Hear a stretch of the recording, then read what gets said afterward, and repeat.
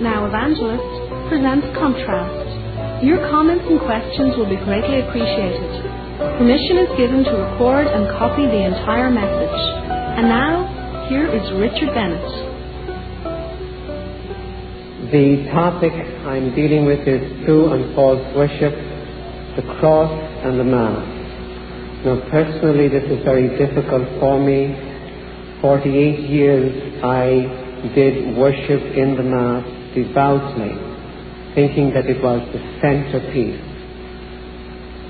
And I know for you who are from a Roman Catholic background, or those of you who still are Catholics, that this is central to your worship. But like Christ Jesus, we have to hold to the truth. We have to hold to His words and the written word He has given us in the Holy Spirit. What biblically is worship? Worship is that communion with God in true harmony, recognizing who He is in fellowship with Him, that glorifies Him in spirit and in truth. Something wonderful. Before the fall, Adam had perfect communication with God, with one restriction, and that was that he was not to eat of the forbidden fruit.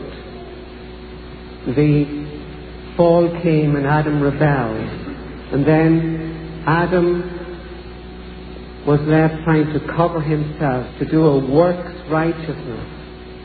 And then God initiated how worship was to be established. By grace, through faith.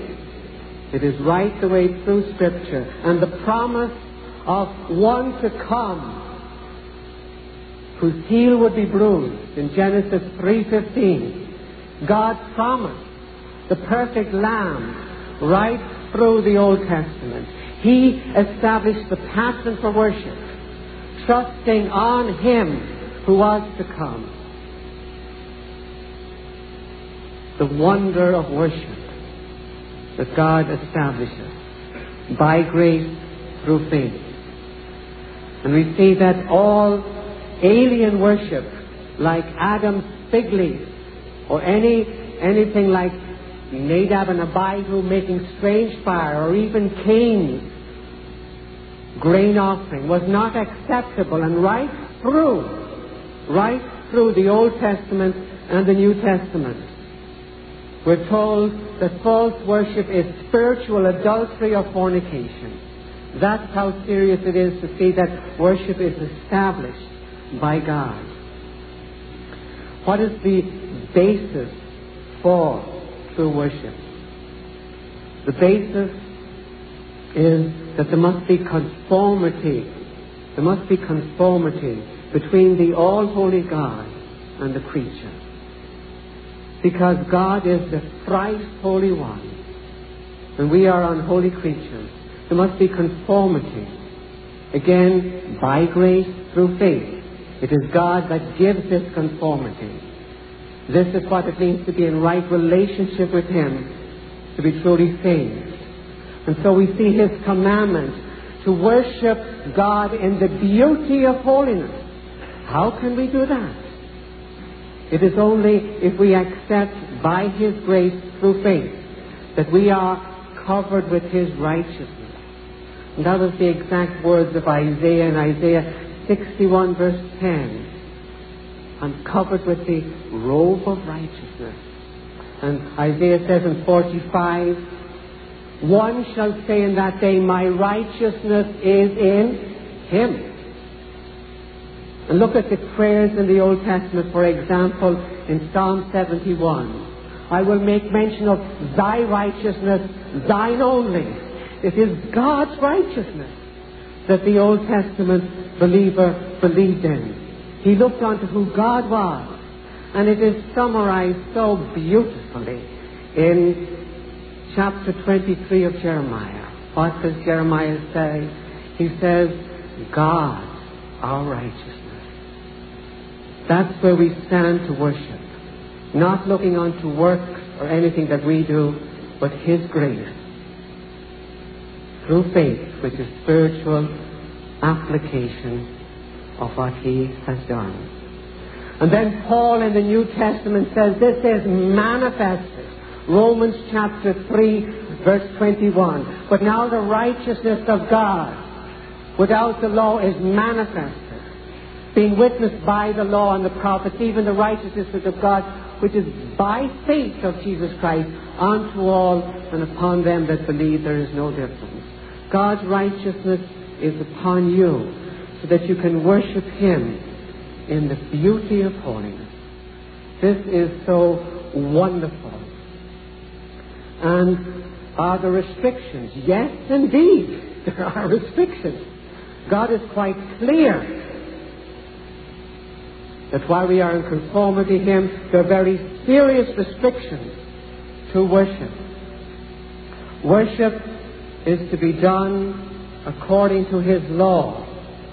The law summarized in the Ten Commandments and written in our hearts, as was prophesied in Jeremiah 31 in the New Testament. It is written in our hearts. What does the first commandment say? It says there is only one object that you can worship. There is only one true God who will have no strange gods, no other gods before Him. And so no object or no other being may be worshipped.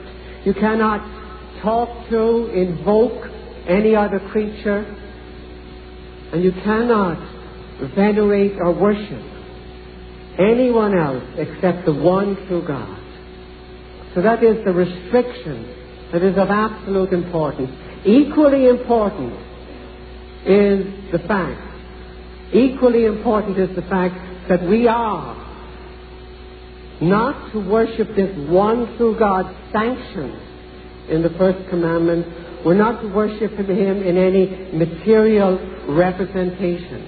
The second commandment, forbidding the likeness of anything divine, either to be made or to be served, to be worshipped.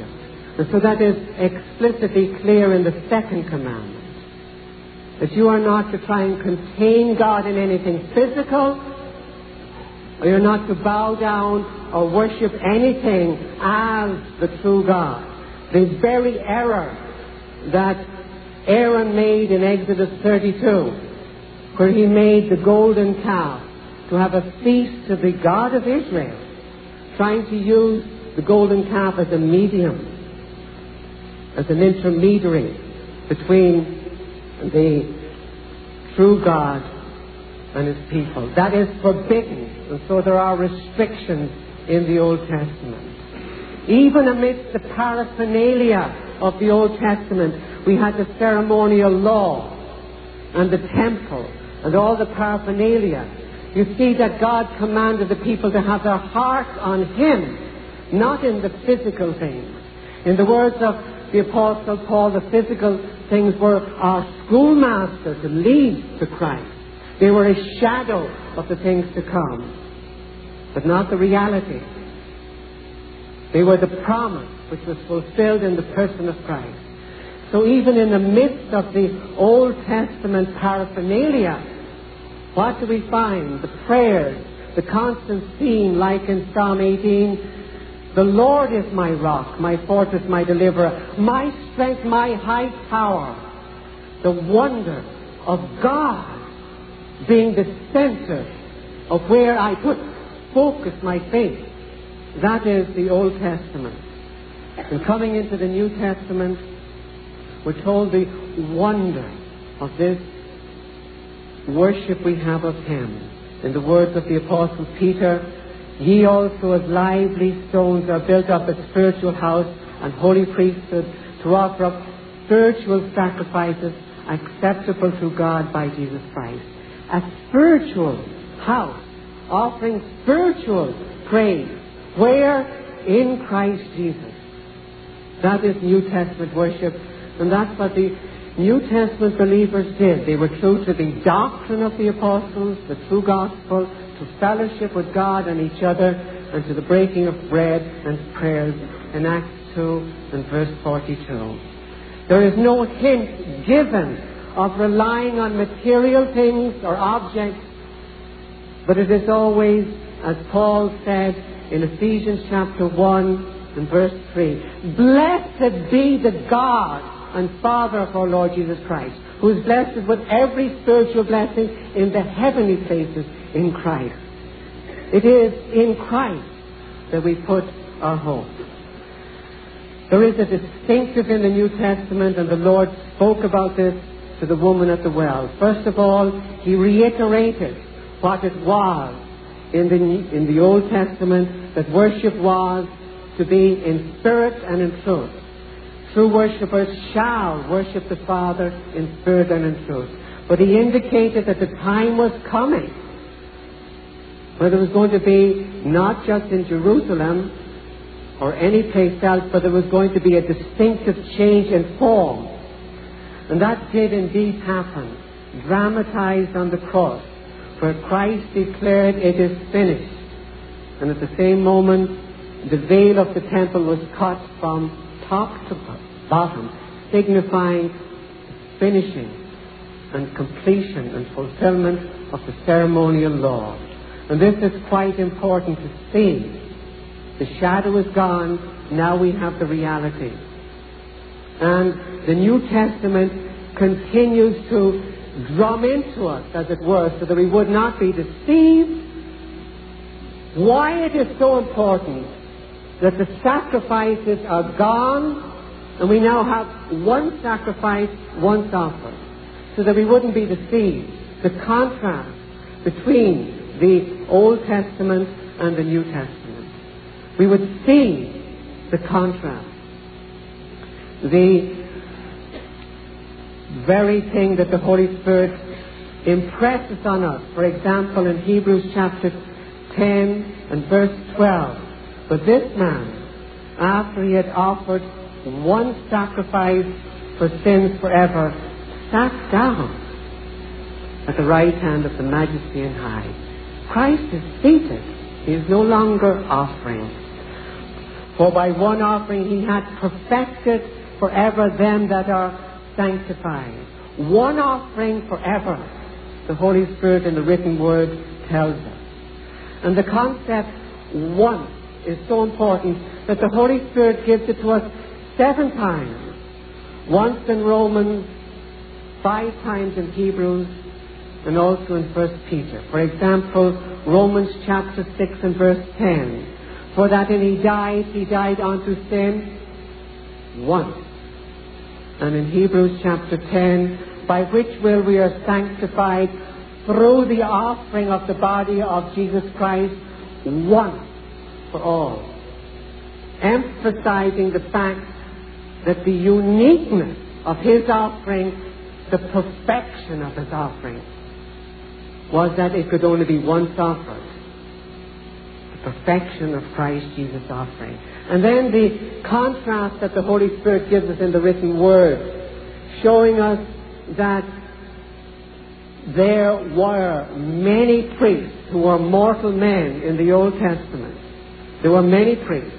But in the New Testament, we have one mediator who is the one sacrificial priest. No other. We have one high priest. And the New Testament emphasizes this so that we see the form is changed because of the perfection of Christ Jesus' sacrifice. And so we see, for example, how explicit is the Holy Spirit in the written word. Hebrews chapter 7, verse 23 and 24. And they truly were many priests, because they were not suffered to continue by reason of death. But this man, because he continueth forever, hath a non-changeable priesthood. The word is explicit in the Greek, aparabatos, means it is not transferable. It cannot be handed to anybody else. It is also the reason why he had the attributes that could not be transferred to anybody else. He was, in the words of Hebrews chapter 7, verse 26, we have such a high priest who is holy, harmless, undefiled, separate from sinners, higher than the heavens. Can anybody fit those qualifications? Only Christ Jesus. So it's untransferable. Turn to your New Testament. You find elders, pastors, teachers, and deacons. Do you find any priest sacrificially mentioned? No. There's one royal priesthood that all of us share of spiritual praise, but no sacrificial priesthood whatsoever. And that is explicitly clear in the pages of Scripture, underlined by the Holy Spirit. For anyone to deem themselves fit to offer the immortal Christ to the God in heaven is blasphemous pride. Since we do not have sacrificial priesthood, and we have only one declared in the New Testament who offers, and to say that Christ's sacrifice should be offered many times is to debase it, because repetition signifies imperfection. What is repeated is presumed to be imperfect. What is consummated and final cannot be repeated. It can be remembered with praise and thanksgiving. And so the importance of this emphasized in the New Testament, for example, Hebrews chapter 7 and verse 27, speaking of Jesus Christ, who needed not daily as those high priests to offer up sacrifice. For this he did once when he offered up himself. And so the New Testament glorious truths of Scripture, that God sets the pattern, what is to be done and what is not to be done, that he sets the restrictions. He only is the object, and there's been no divination in trying to look to a material thing to capture him, or as a means of communication between him and us. That he alone is where we focus our faith. And then that we are to worship him spiritually, because he is a spiritual being in spirit and in truth.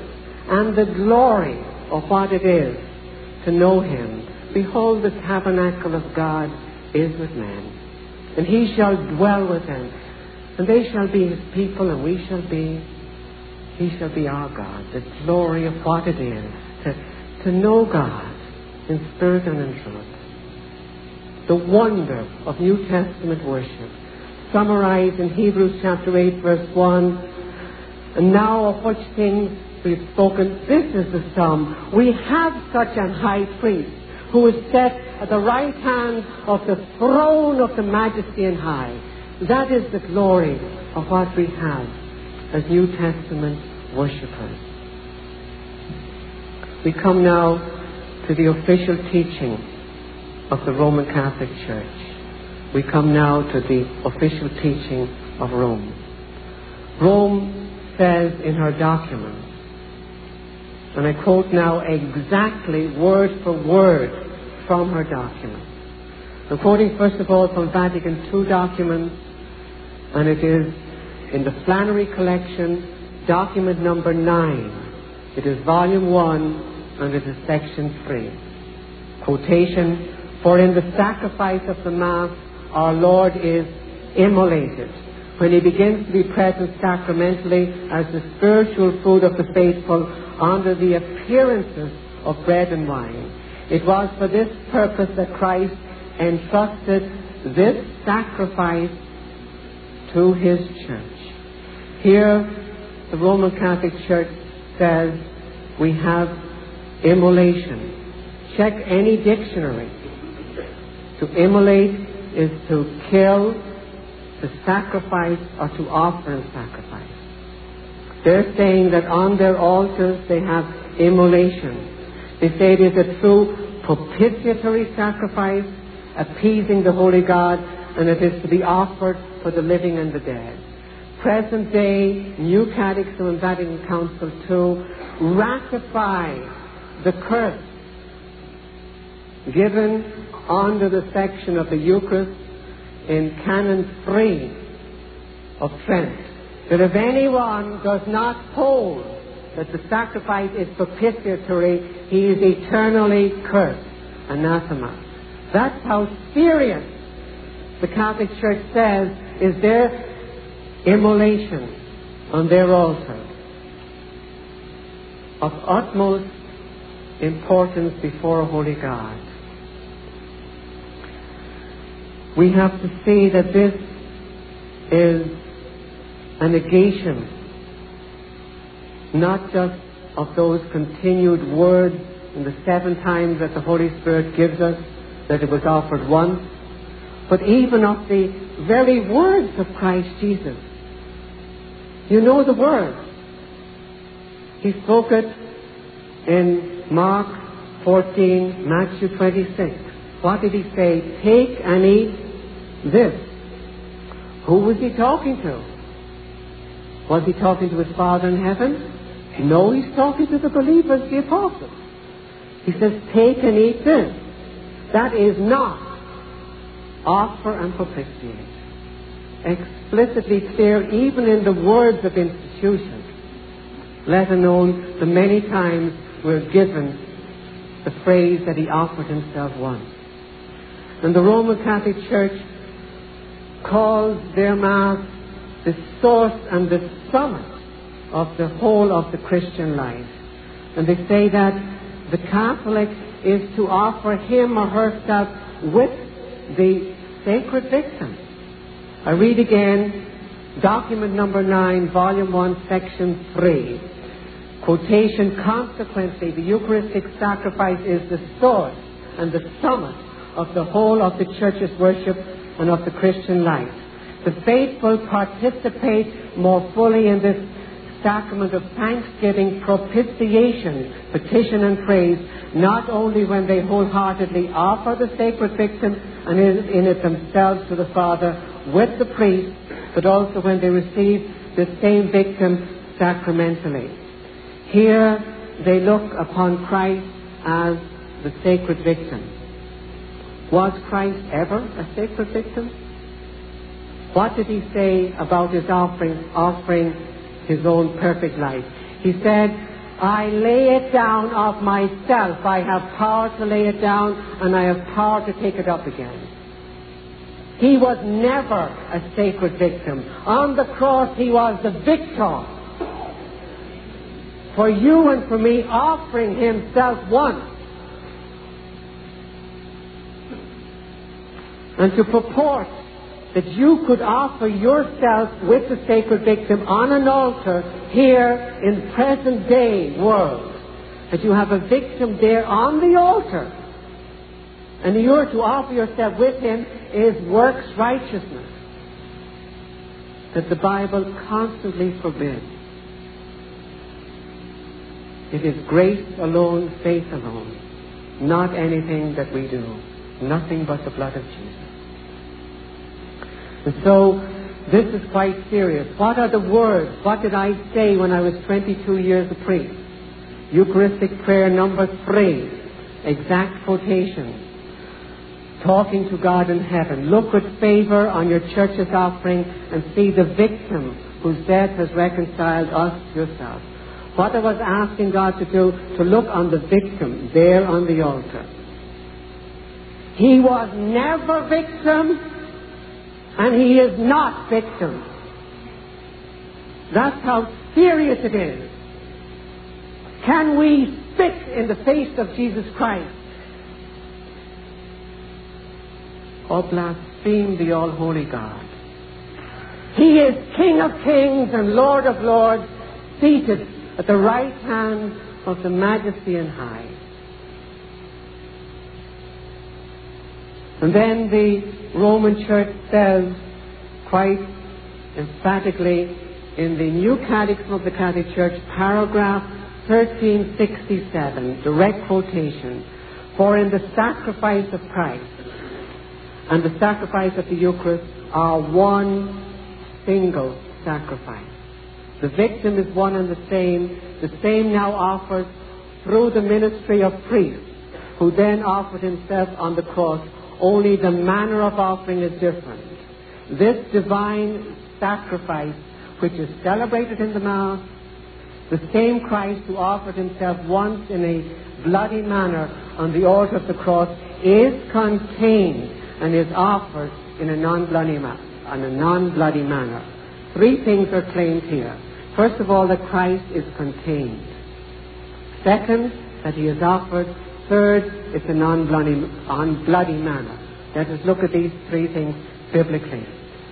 Is Christ contained in any physical object? He can't be. That's what the second commandment forbids. God cannot be contained in any physical object or worshipped in any physical object.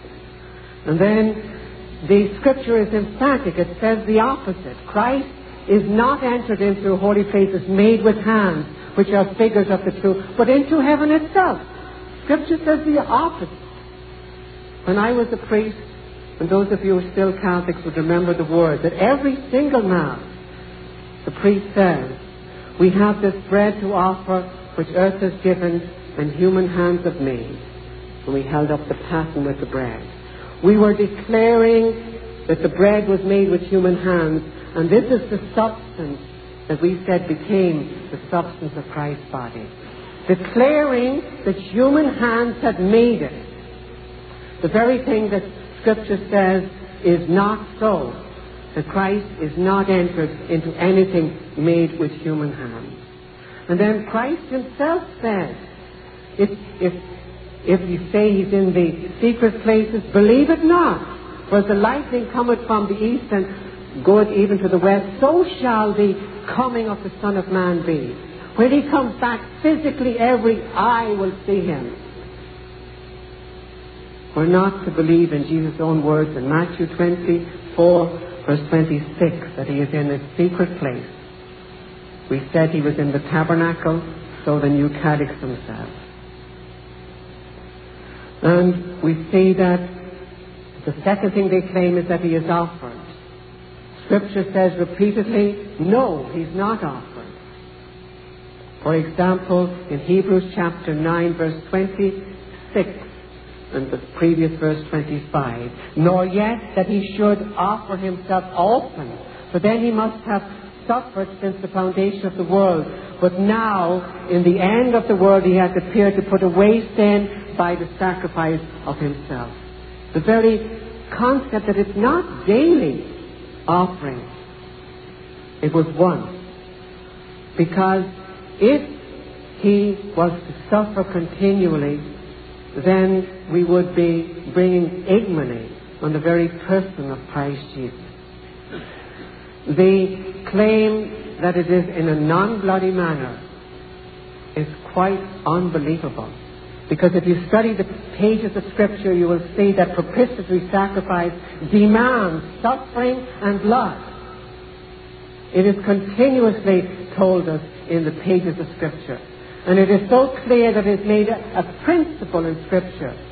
In Hebrews chapter 9, verse 22, without the shedding of blood there is no remission. The very definition of propitiatory sacrifice is that there is blood. And so to claim a sacrifice that is bloodless is a contradiction in terms, and sadly, it can have no other purpose other than to deceive. There is no such thing, it contradicts itself. The Church of Rome talks continually about transubstantiation. And based on that, it claims that the species or the element is to be worshipped with the worship that is due to the true God. Reading from our own words, she says the following. And this is again from the same passage. It is volume 1, section 3 of the plenary edition of the council documents. There should be no doubt in anyone's mind that all the faithful ought to show to this most holy sacrament the worship which is due to the true God, as has always been the custom in the Catholic Church. Nor is it to be adored any the less because it was instituted by Christ to be eaten. The Church of Rome claims that what is to be eaten is no less to be worshipped. So this again attempts to break the second commandment, and it attempts to negate Christ's own words of institution. What did Christ say? Take, eat. Did he say, worship as God this element? Worship this species? He said simply, take, eat. To purport what is to be taken into the mouth and ingested and brought down into the stomach. To purport that this physical element should be worshipped as God is idolatry. Pure and simple. Now I say this with compassion because I devoutly did that for years, going down on my 2 knees to worship the bread. I say it with pain, having been 48 years doing that thing. But now to recognize the truth of Scripture, that we cannot worship a physical thing claiming that it is God. We cannot, without impiety and grossly negating Scripture, hold a physical element to contain the one true God. The whole concept of transubstantiation in the Roman Church was only officially proclaimed in 1215 at the Fourth Lateran Council. The physics behind it we learned, and priests still must study the ancient Greek philosopher Aristotle, because that was our physical base, the physics of Aristotle, which of course is no longer accepted in the modern world because it doesn't add up. But that was our basis, the physics of Aristotle. It had its roots after the Second Council of Nicaea in 787, where idolatry was first of all sanctioned in the Catholic Church, so that a thing could be looked upon as containing God. And that's where it began. And we see it growing then and being established in the 13th century. What does the New Catechism say? They repeat Trent word for word, and they say in paragraph 1376, this council now declares again that by the consecration of the bread and wine there takes place a change of the whole substance of the bread into the substance of the body of Christ, and the whole substance of the wine into the substance of His blood. This change the Holy Catholic Church has fittingly and properly called transubstantiation. Now this defies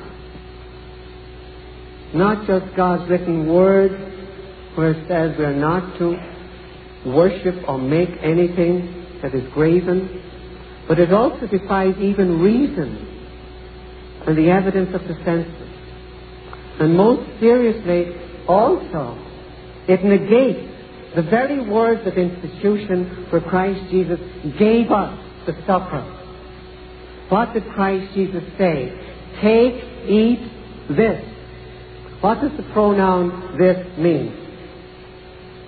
It can only mean this bread. There's nothing else it can mean. Take, eat this. And we find, for example, in the Apostle Paul, he talked about this bread after the words of institution, showing that it is the bread. For example, in 1 Corinthians chapter 11, the Apostle Paul says, for as often as you eat this bread, whosoever shall eat this bread, so let a man examine himself and eat of that bread. The pronoun this can only mean bread, and that's what Scripture tells us. So we have an attempt to break the second commandment, to defy even reason, we have a reasonable faith, the Scripture tells us, and then to go against the very words of institution. It was the same with the wine. Christ speaks in Matthew and also in Mark about the fruit of the vine after the words of institution. This is my blood of the New Testament, which is shed for many. Verily I say to you, I will no more drink of the fruit of the vine after the words of institution. In communion, we have a real communion with Him. We worship God in spirit and in truth. We look to Him in the heavenlies. We seek to be conformed unto Him in spirit and in truth. It was a consistent command in the Old Testament from Genesis 9 onwards not to drink blood. It is also given to us in the New Testament that we are not to drink blood in Acts chapter 15. We're told it's the commandment of God not to drink blood. We're told of the spiritual power of believing on Christ Jesus shed blood. For example, in 1 John chapter 1 verse 7, the blood of Jesus Christ cleanses us from all sin. Now, to somehow imagine that Christ Jesus could be saying that we were to break the Old Testament commandment not to drink blood, or the New Testament commandment, and that He was giving us His blood physically, is to sin against the words of Scripture and the person of Jesus Christ. And this is quite seriously breaking of the third commandment, which we're commanded to hold God's name as holy and not to take His name in vain. Christ upheld the Old Testament teaching of not physically to drink blood. The concept of transubstantiation is applied, and they look to the element as giving life, as a power tool, as it were. For example, in the New Catechism in 1393, the Catholic Church says the following: Holy Communion separates us from sin. The body of Christ which we receive in Holy Communion is given up for us. For this reason, the Eucharist cannot unite us to Christ without at the same time cleansing us from past sins and preserving us from future sins. They look to the Eucharist, the species of the element, to separate you from sin. This is divination, looking to a material thing to have power. This is quite serious. And the New Catechism says also in 1395, similar words: by the same charity that it enkindles in us, the Eucharist preserves us from future mortal sin. They look upon the Eucharist as preserving us. So the Catholic mindset is on the physical element, the species as we called it. They're looking to it to separate them from sin. Is this important before the All-Holy God? Yes, indeed. Because our God has, in Galatians chapter 1, condemned the perversion of the gospel message, grace through faith. To purport something else, to separate you from sin, is a negation of the very good news of the gospel. And that's how serious it is.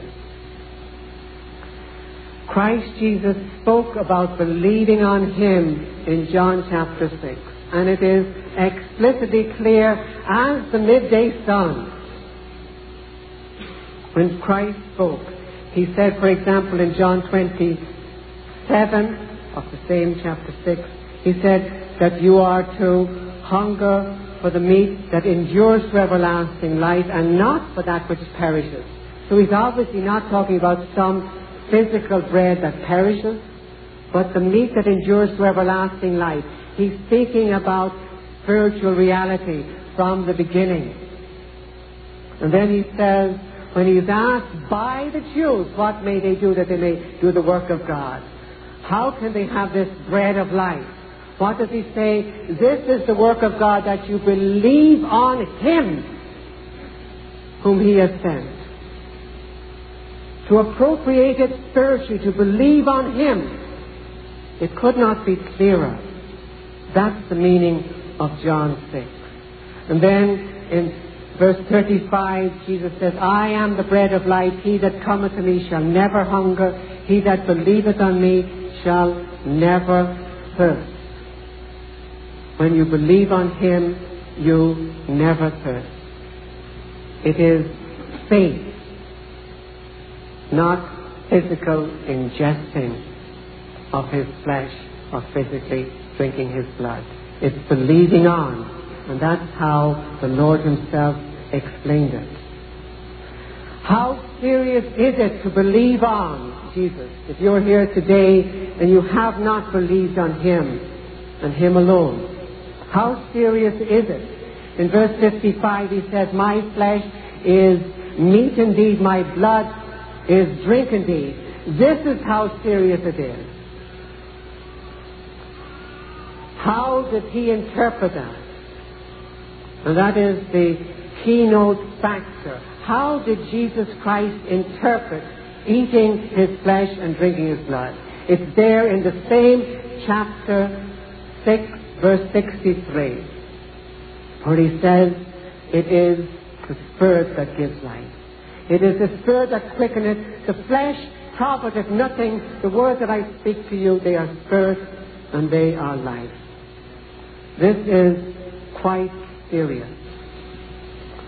I ask you as the individual Catholic here to believe on him, to know him. I ask that you may cry out to him for his grace. Lord Jesus, that I may believe on you. You command me to believe, that I may believe on you. And he is faithful and true. A humble and contrite heart he will not spurn. I ask you that you look unto him spiritually. Cry out for his grace, and then profess your faith in him alone, and know the glory and the wonder of who he is. And then to worship him in spirit and in truth. As a true believer then, to know that we have such a high priest who is set down on the throne of the majesty on high. In the words of Hebrews 1, when he had by himself purged our sins, sat down on the right hand of the majesty on high. And may God be glorified and souls saved. Amen and amen. Thanks for listening. If the Lord touches you, we'd love to hear from you. Visit our website at www.bereanbeacon.org. Goodbye and God bless you.